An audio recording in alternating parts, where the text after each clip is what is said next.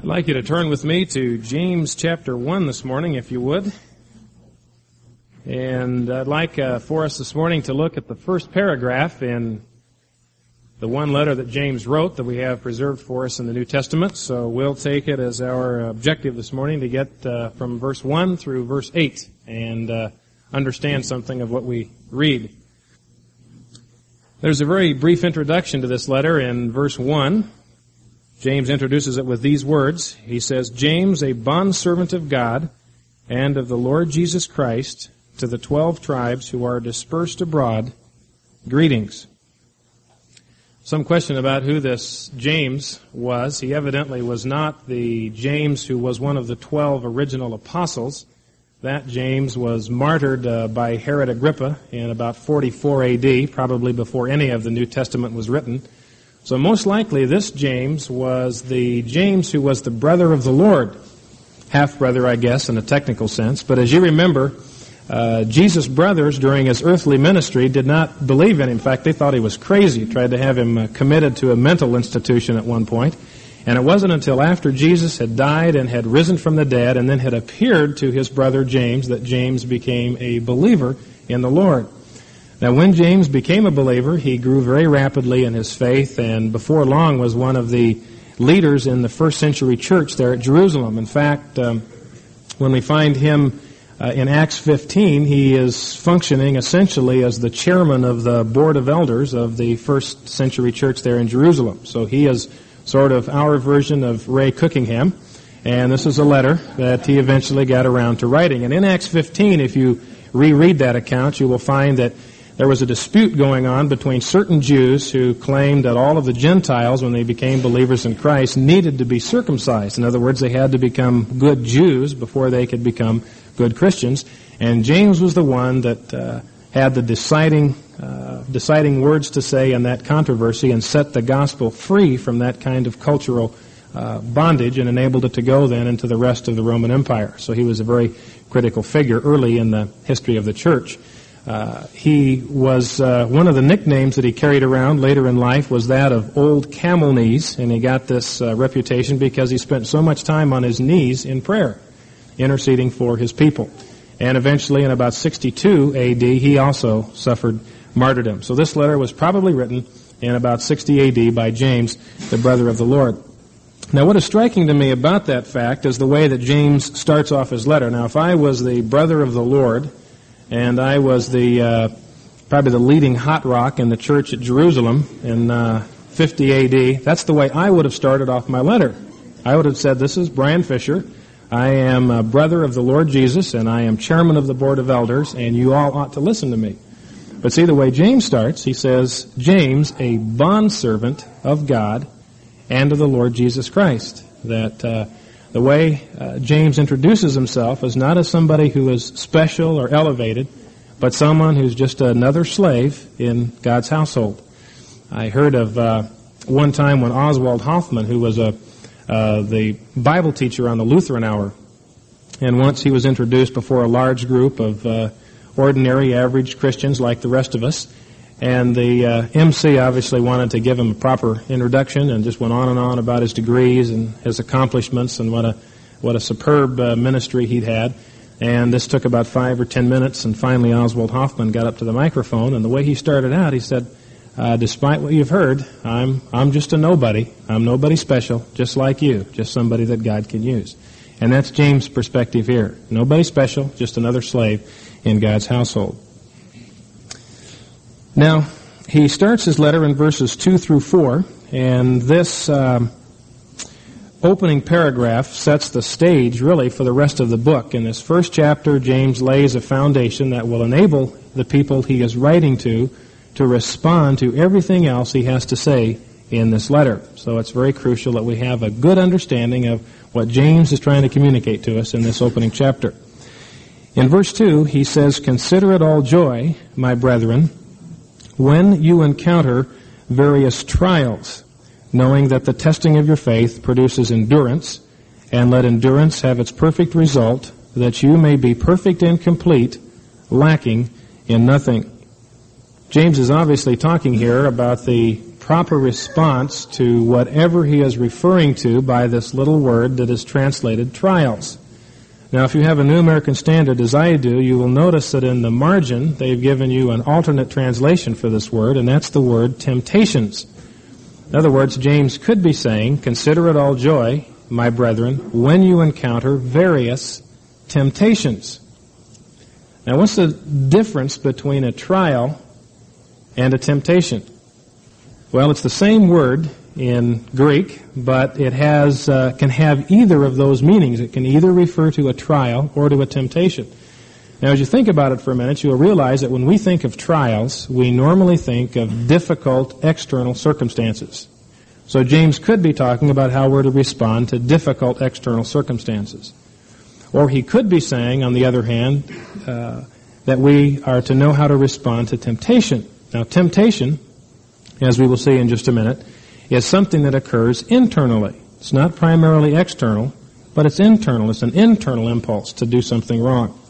Now, that, I believe, is what James is talking about in this passage. If you have a King James, you'll realize that that's the way they've translated it. They translate this word temptations here. Now, there's some confirmation in this down in verses 13 and 14, where James uses the same word, but it's translated differently. It says in verse 13, "Let no one say when he is tempted, I am being tempted by God. For God cannot be tempted by evil, and he himself does not tempt anyone." Now, that word in verse 13, that's translated tempted all the way through, is the same word that we have in verse 2. The only difference is that in verse 13 it's a verb, and in verse 2 it's a noun. It's exactly the same kind of relationship we have between the word tempt, which is a verb, and temptation, which is a noun. You can see that they come from the same root and they mean the same thing. One's simply verb and the other is a noun. Well, if you look at verse 13, you can understand why the New American Standard translators chose temptation for their translation here instead of test. What would be wrong with this translation? Let's assume for a moment that they had translated this with the word test, which would be the verb form of trial or to try. It says, "Let no one say when he is tested, I am being tested by God. For God cannot be tested by evil, and he himself does not test anyone." Well, you realize immediately what's wrong with that translation. And what's wrong with it is that God does test us. That God does place us in circumstances which test us. That is, they reveal to us, they expose to us our spiritual condition. Now, he doesn't encourage us to give the wrong answers to those tests, which is what James is talking about here, but he does test us. We find that in the account of the Israelites wandering through the wilderness. We find that Jesus even did this with one of his disciples in John 6. He tested him. So that's not what James is talking about here. He's talking rather about temptation. And I suggest, because it's the same word in verse 13, that we ought to translate it the same way in verse 2, that James here, in this opening several paragraphs, is talking about how we are to respond to temptation. Now, the first thing he discusses when he's talking about temptation down in verse 13 again is he discusses the origin of temptation, where it comes from. And the first thing he says about where temptation comes from is it does not come from without. The urge to do something wrong doesn't come from outside ourselves. And that's what we would like to believe. If you're anything like me, you always want to be able to pin the blame on something or someone else. Say, I've just had a bad day, or I've been under a lot of pressure lately, or my kids won't potty train, or my car won't start and I'm late for work. And say we want to blame it on the pressures that we encounter. Or we want to blame it on God. Say, God, if you hadn't made me Italian or oversexed, I wouldn't have these problems. See? But James says that temptation, the urge to do something wrong, does not come from without. But rather, he says, it comes from within in verse 13. He says, each one is tempted when he is carried away and enticed by his own lust. The word lust there is simply a word for strong desire. That the temptation to do something wrong arises from within, from our own desires. And this, by the way, is why monasteries and Christian colleges have never quite accomplished what they hope to. The thinking is basically good, that if we can get our people, get Christians into an environment where they are free from some of these temptations that they will encounter in other places of the world, that we can protect them from that and help them to grow to maturity. But the problem with that is that all of us are carriers. See, we can't get away from this. We carry this basic twist, this basic distortion of personality which inclines us to do evil. We carry that around with us. We can't shake it. So James says it comes from within. Now in verses 14 and 15, James traces a process which starts with temptation and culminates in death. And I'd like to review that process with you.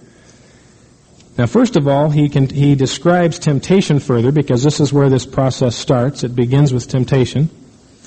And he says in verse 14 that each one is tempted when he is carried away and enticed by his own lust.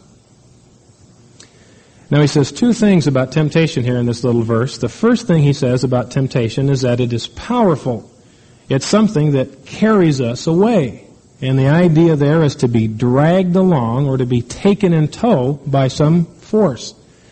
If you are fond of watching the Superstars on TV, they're launching that this week, and one of the featured events is a tug-of-war. And you get the Los Angeles Dodgers and the New York Yankees on one side of this huge mud pit, and they begin to tug on one another. And sooner or later, one of the sides begins to weaken, and you can see the New York Yankees being pulled, dragged along toward this mud bath. Well, James says temptation is something like that. It carries us away. It takes us in tow. We're actually being pulled by a force. And he also says that temptation is very appealing. He says we are enticed by our own lust.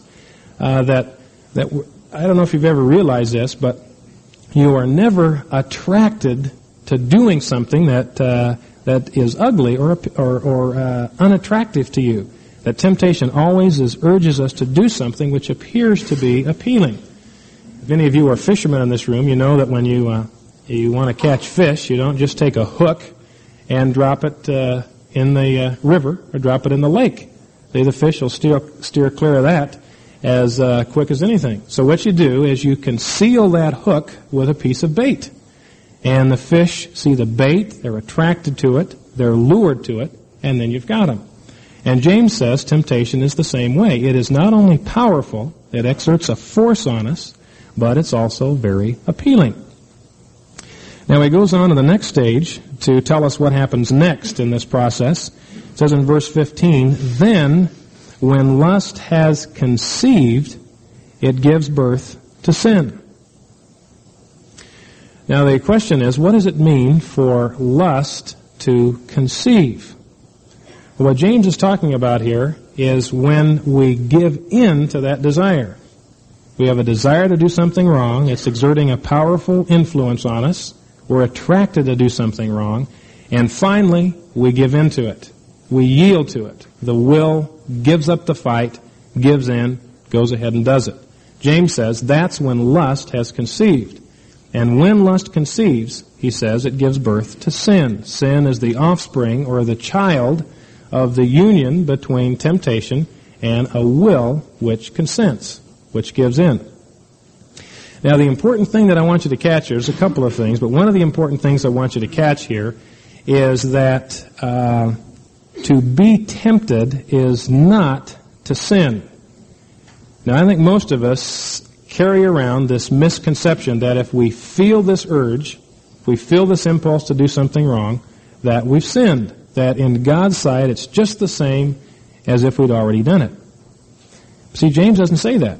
He says there is a difference between being tempted and sinning. It's only when our desire has conceived that it gives birth to sin. As long as we are resisting the impulse that's leading us to sin, we have not sinned. And I think what we generally tend to do is when these impulses come, they appear to be so strong and they appear to be so appealing that we just throw in the towel, we raise the white flag at the first sign of trouble.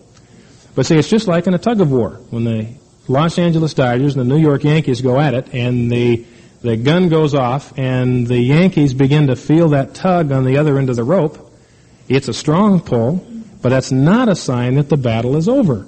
See, it's simply a sign that the battle has just begun. See, the issue has yet to be decided. Now, this is even true with mental sins that the Lord talks about in Matthew 5. You may have thought of that as a possible exception.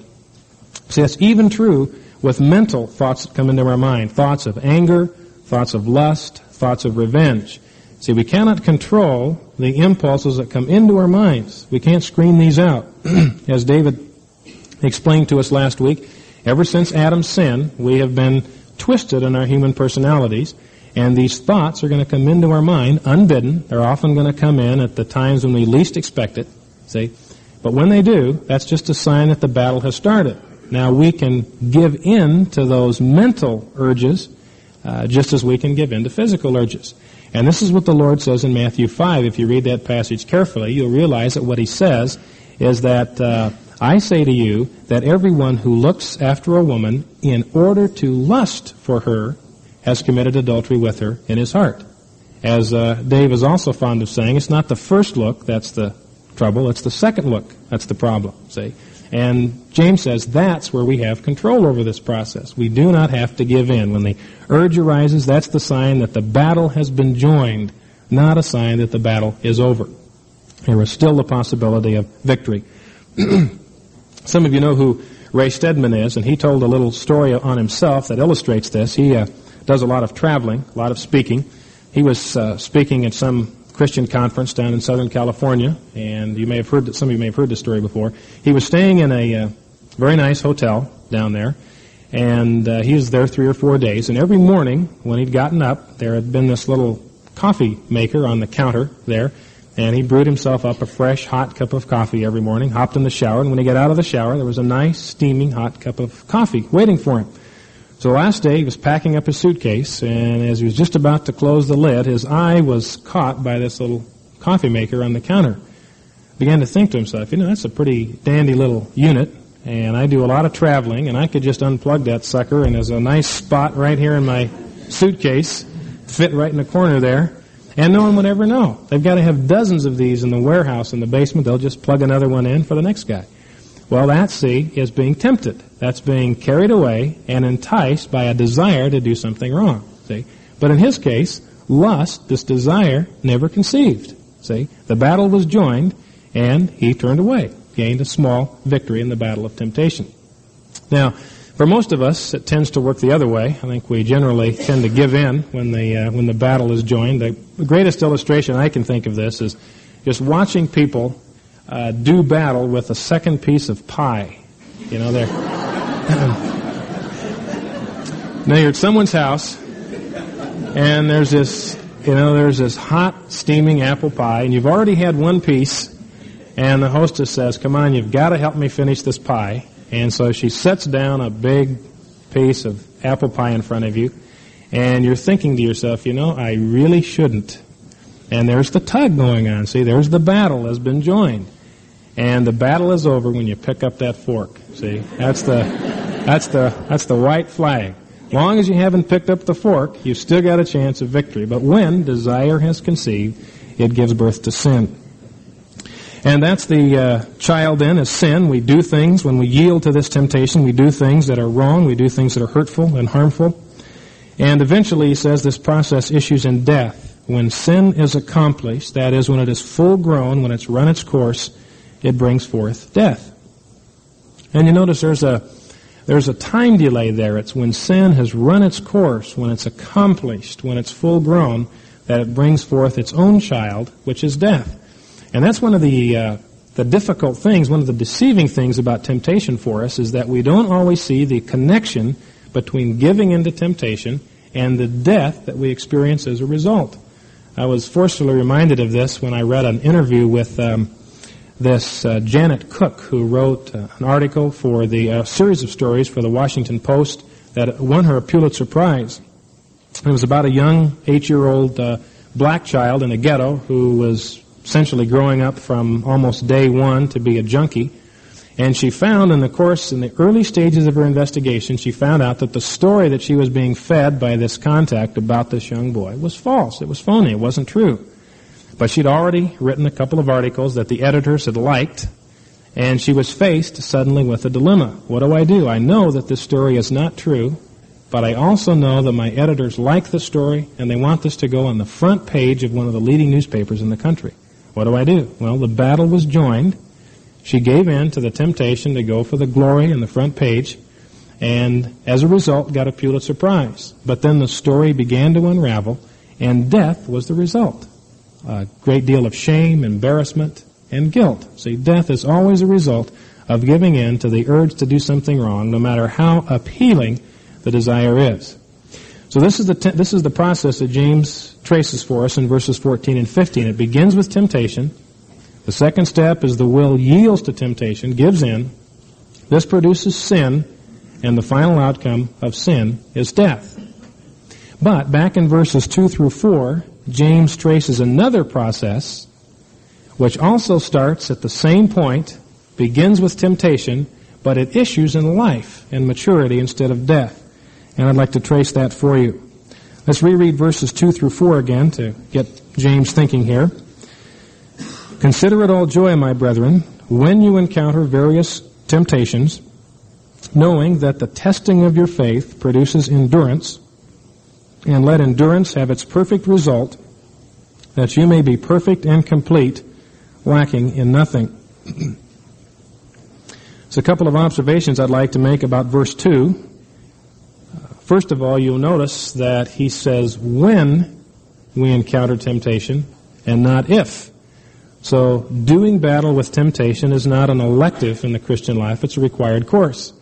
And it's something we're never going to outgrow. See, there's a myth abroad in some Christian circles that the older you get, the less you feel the impulse to do things wrong. Well, James basically says that's not true. You are going to encounter temptation as long as you live. You may develop by God's grace the ability to say no more quickly, but the pull and the appeal of temptation is still going to be just as strong. So it's when and not if. You'll notice also, he says that we encounter various temptations. If you look up in your Strong's Concordance, you will discover that this is the same word that Luke uses to describe the traveler in the Good Samaritan story who fell in among the thieves. That is, he was surprised by thieves. And this is the way temptation often works for us. Temptation surprises us. It catches us at the least expected moments. One of the men in our Thursday night Bible study this last week was telling us about a time when he was driving his vehicle down Chinden Avenue, and he was praising God about a great work that God had done, was meditating on Scripture and thanking God, and all of a sudden a guy cut right in front of him. And he was going 45 miles an hour, and all of a sudden a guy pulled right in front of him, and he said, I was amazed at the thoughts that immediately leapt into my mind, you know. Said, you talk about doing a 180.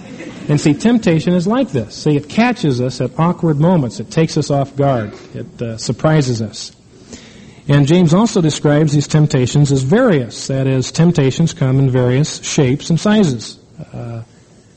Many of us in this room will do battle characteristically with different temptations than others of us. For some of us, the key temptation may be with sexual temptation. For others, it may be a temptation to be angry with your children or your wives or the people you work with. It may be a temptation to impatience. It may be a temptation to get revenge, to get even with someone who has hurt you. It may be a temptation to hold on to a grudge, to refuse to forgive, that kind of thing. If a friend has treated you in a way that you don't feel is proper, there may be a temptation to withdraw, to become aloof, to become cold. So temptations come in various shapes and various sizes for us all. It may be a battle with alcohol. You may have difficulty controlling your intake of liquor.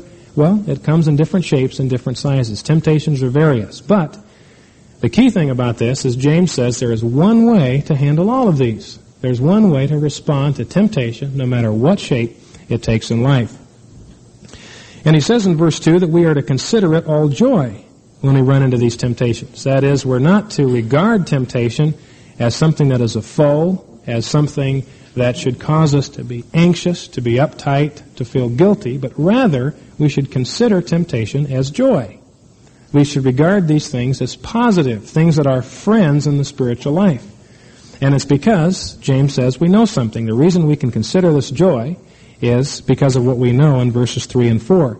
It says, we know that the testing of your faith produces endurance. That is, the reason we can regard temptations, these urges to do wrong things, the reason we can regard these positively is that they are productive in spiritual life. They produce things, they do things for us, if we follow the process that James lays out here. So the process starts in the same place. It starts with temptation. And the second step, James says in verse 3, is to realize that a temptation is a test of faith. It's not a test of willpower. We cannot defeat temptation by an exercise of willpower, by gritting our teeth and determining that we're going to lick this thing. It's not by willpower that temptation is defeated, James says, but it's by faith. That is, the way we pass the test of temptation when it comes to us is by faith, to depend upon the power of God at work within us to enable us to say no to temptation.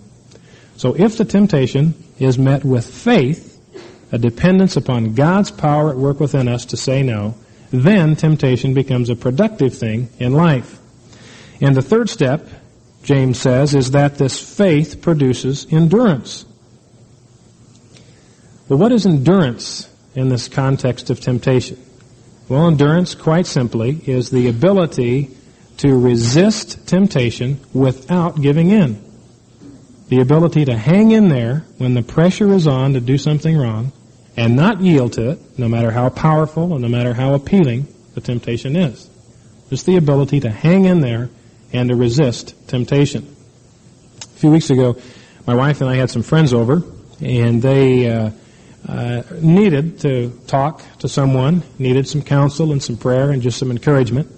And they hadn't had much in a long time, so we spent a long evening with them. And if those of you that know my wife know that when 9 o'clock hits, she just kind of fades. You know, the lights are on, but nobody's home. And these friends who were from out of town were with us until about 11:30 that night. And after they left, I talked to Deb afterwards, and I asked her, how are you doing? And she says, well, I really wanted to get impatient, and I wanted to be indifferent, and I wanted to withdraw. I wanted to just leave the room and go to bed. But, she says, I knew that God wanted me to be available to meet the needs of these people, and so I trusted Him for the ability simply to endure, not to give in to those temptations, but to hang tough, maintain my openness and my love and my warmth. Well, that's what James is talking about. Temptation, which is met by faith, by dependence upon God, produces endurance, the ability to hang in there. And James says this endurance produces something itself. Let endurance, in verse 4, have its perfect result, that you may be perfect and complete, lacking in nothing. That is, it is the process of responding to temptation that produces maturity in life. This is how we get to be people who are complete and mature and lack nothing. See? This is the only way we get there. The only way we can become the mature and whole and complete people that we want to be is by encountering temptation and defeating it by God's power. See? That's how God produces maturity and wholeness in life. Now, if you were like me, you will find that in your experience that you are tempted in precisely the areas in which you are the weakest. C.S. Lewis once made the comment that he has absolutely no inclination to gamble. It's not a particular weakness of his, and he found it that in his whole life he was never once tempted to gamble. You know, Satan just kind of left him alone there because he realized there wasn't much to work with. So all of us have areas of weakness, characteristic weakness, and we'll find that that is where we are tempted the most often. That these temptations reveal to us our deficiency, our lack of character. Well, the question is, what are we to do when this happens? When these temptations point out the very areas in which we're the weakest and the most deficient, how are we to respond? Well, this is what James talks about in verses 5 through 8. Temptation is often like, by the way, if you ever want to find out if you've got rats in your cellar, what you don't do is to put on your army boots and open the cellar door and turn on the light and then clomp down the stairs, because the rats will hide. If you want to find out if you have rats in your cellar, you turn all the lights in the house out, you grab a flashlight, you carefully open that door to the cellar, and you turn the flashlight on, and then you'll catch them. Well, temptation is something like that. See, temptations that catch us off guard, that arise because of pressures we feel, they reveal to us the rats in the cellar. And the question then becomes, how do we get these rats out of the cellar? Temptation reveals them. How do we get rid of them? That's what James talks about in verses 5 through 8. He says, if any of you lacks wisdom, let him ask of God, who gives to all men generously and without reproach, and it will be given to him. Wisdom here, in James' thinking, is the Old Testament sense of wisdom, which is a skill for living or character. Turn over to James 3 just for a moment, and I'll show you what I mean. In verses 17 through 18, James defines the kind of wisdom that he's talking about in his book. He says, the wisdom from above is first pure, then peaceable, gentle, reasonable, full of mercy and good fruits, unwavering, without hypocrisy.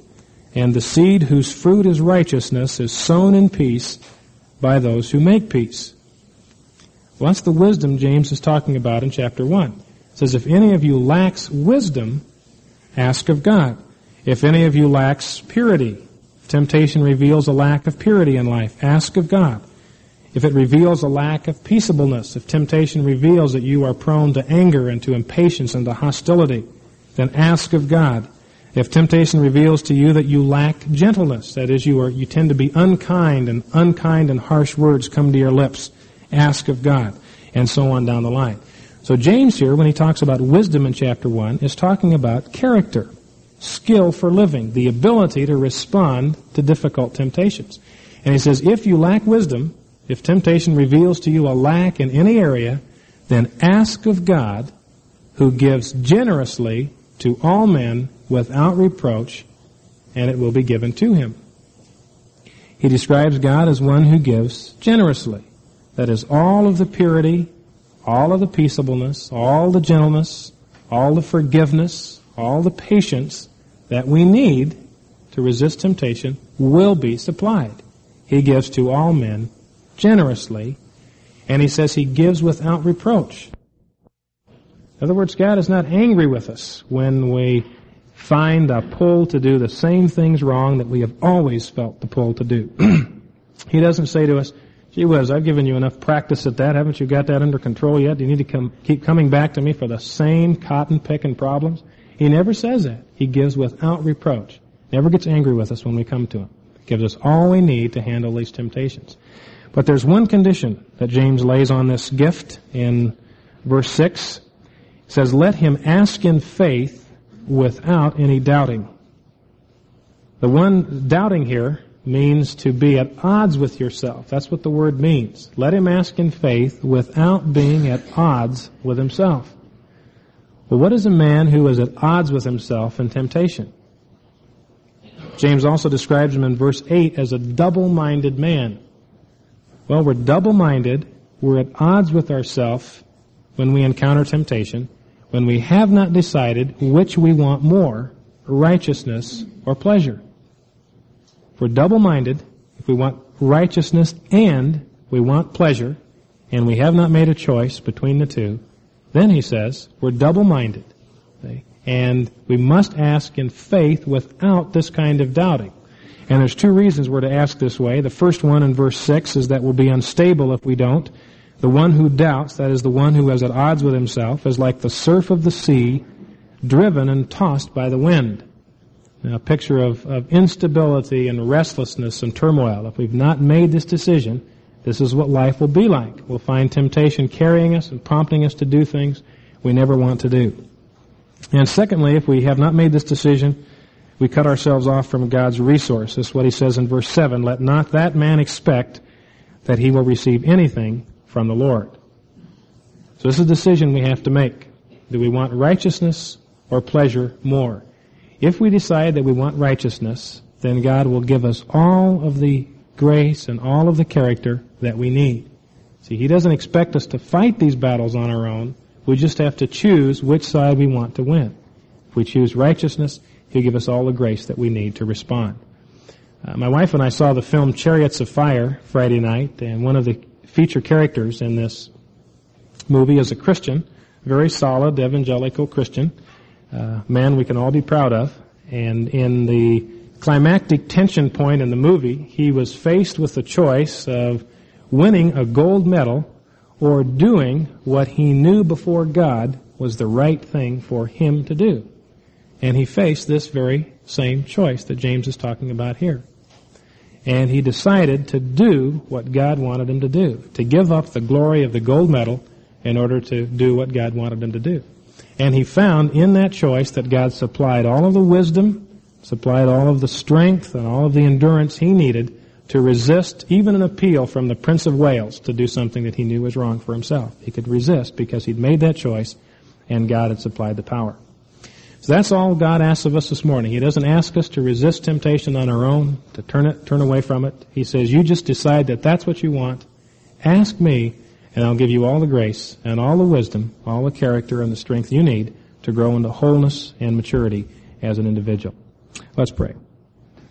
Lord, we do thank you for these searching words from James' letter. It reminds us, Lord, that we are weak. We do have a twist within ourselves that prompts us to do things that are harmful to us and harmful to others, to lash out in anger and impatience at others.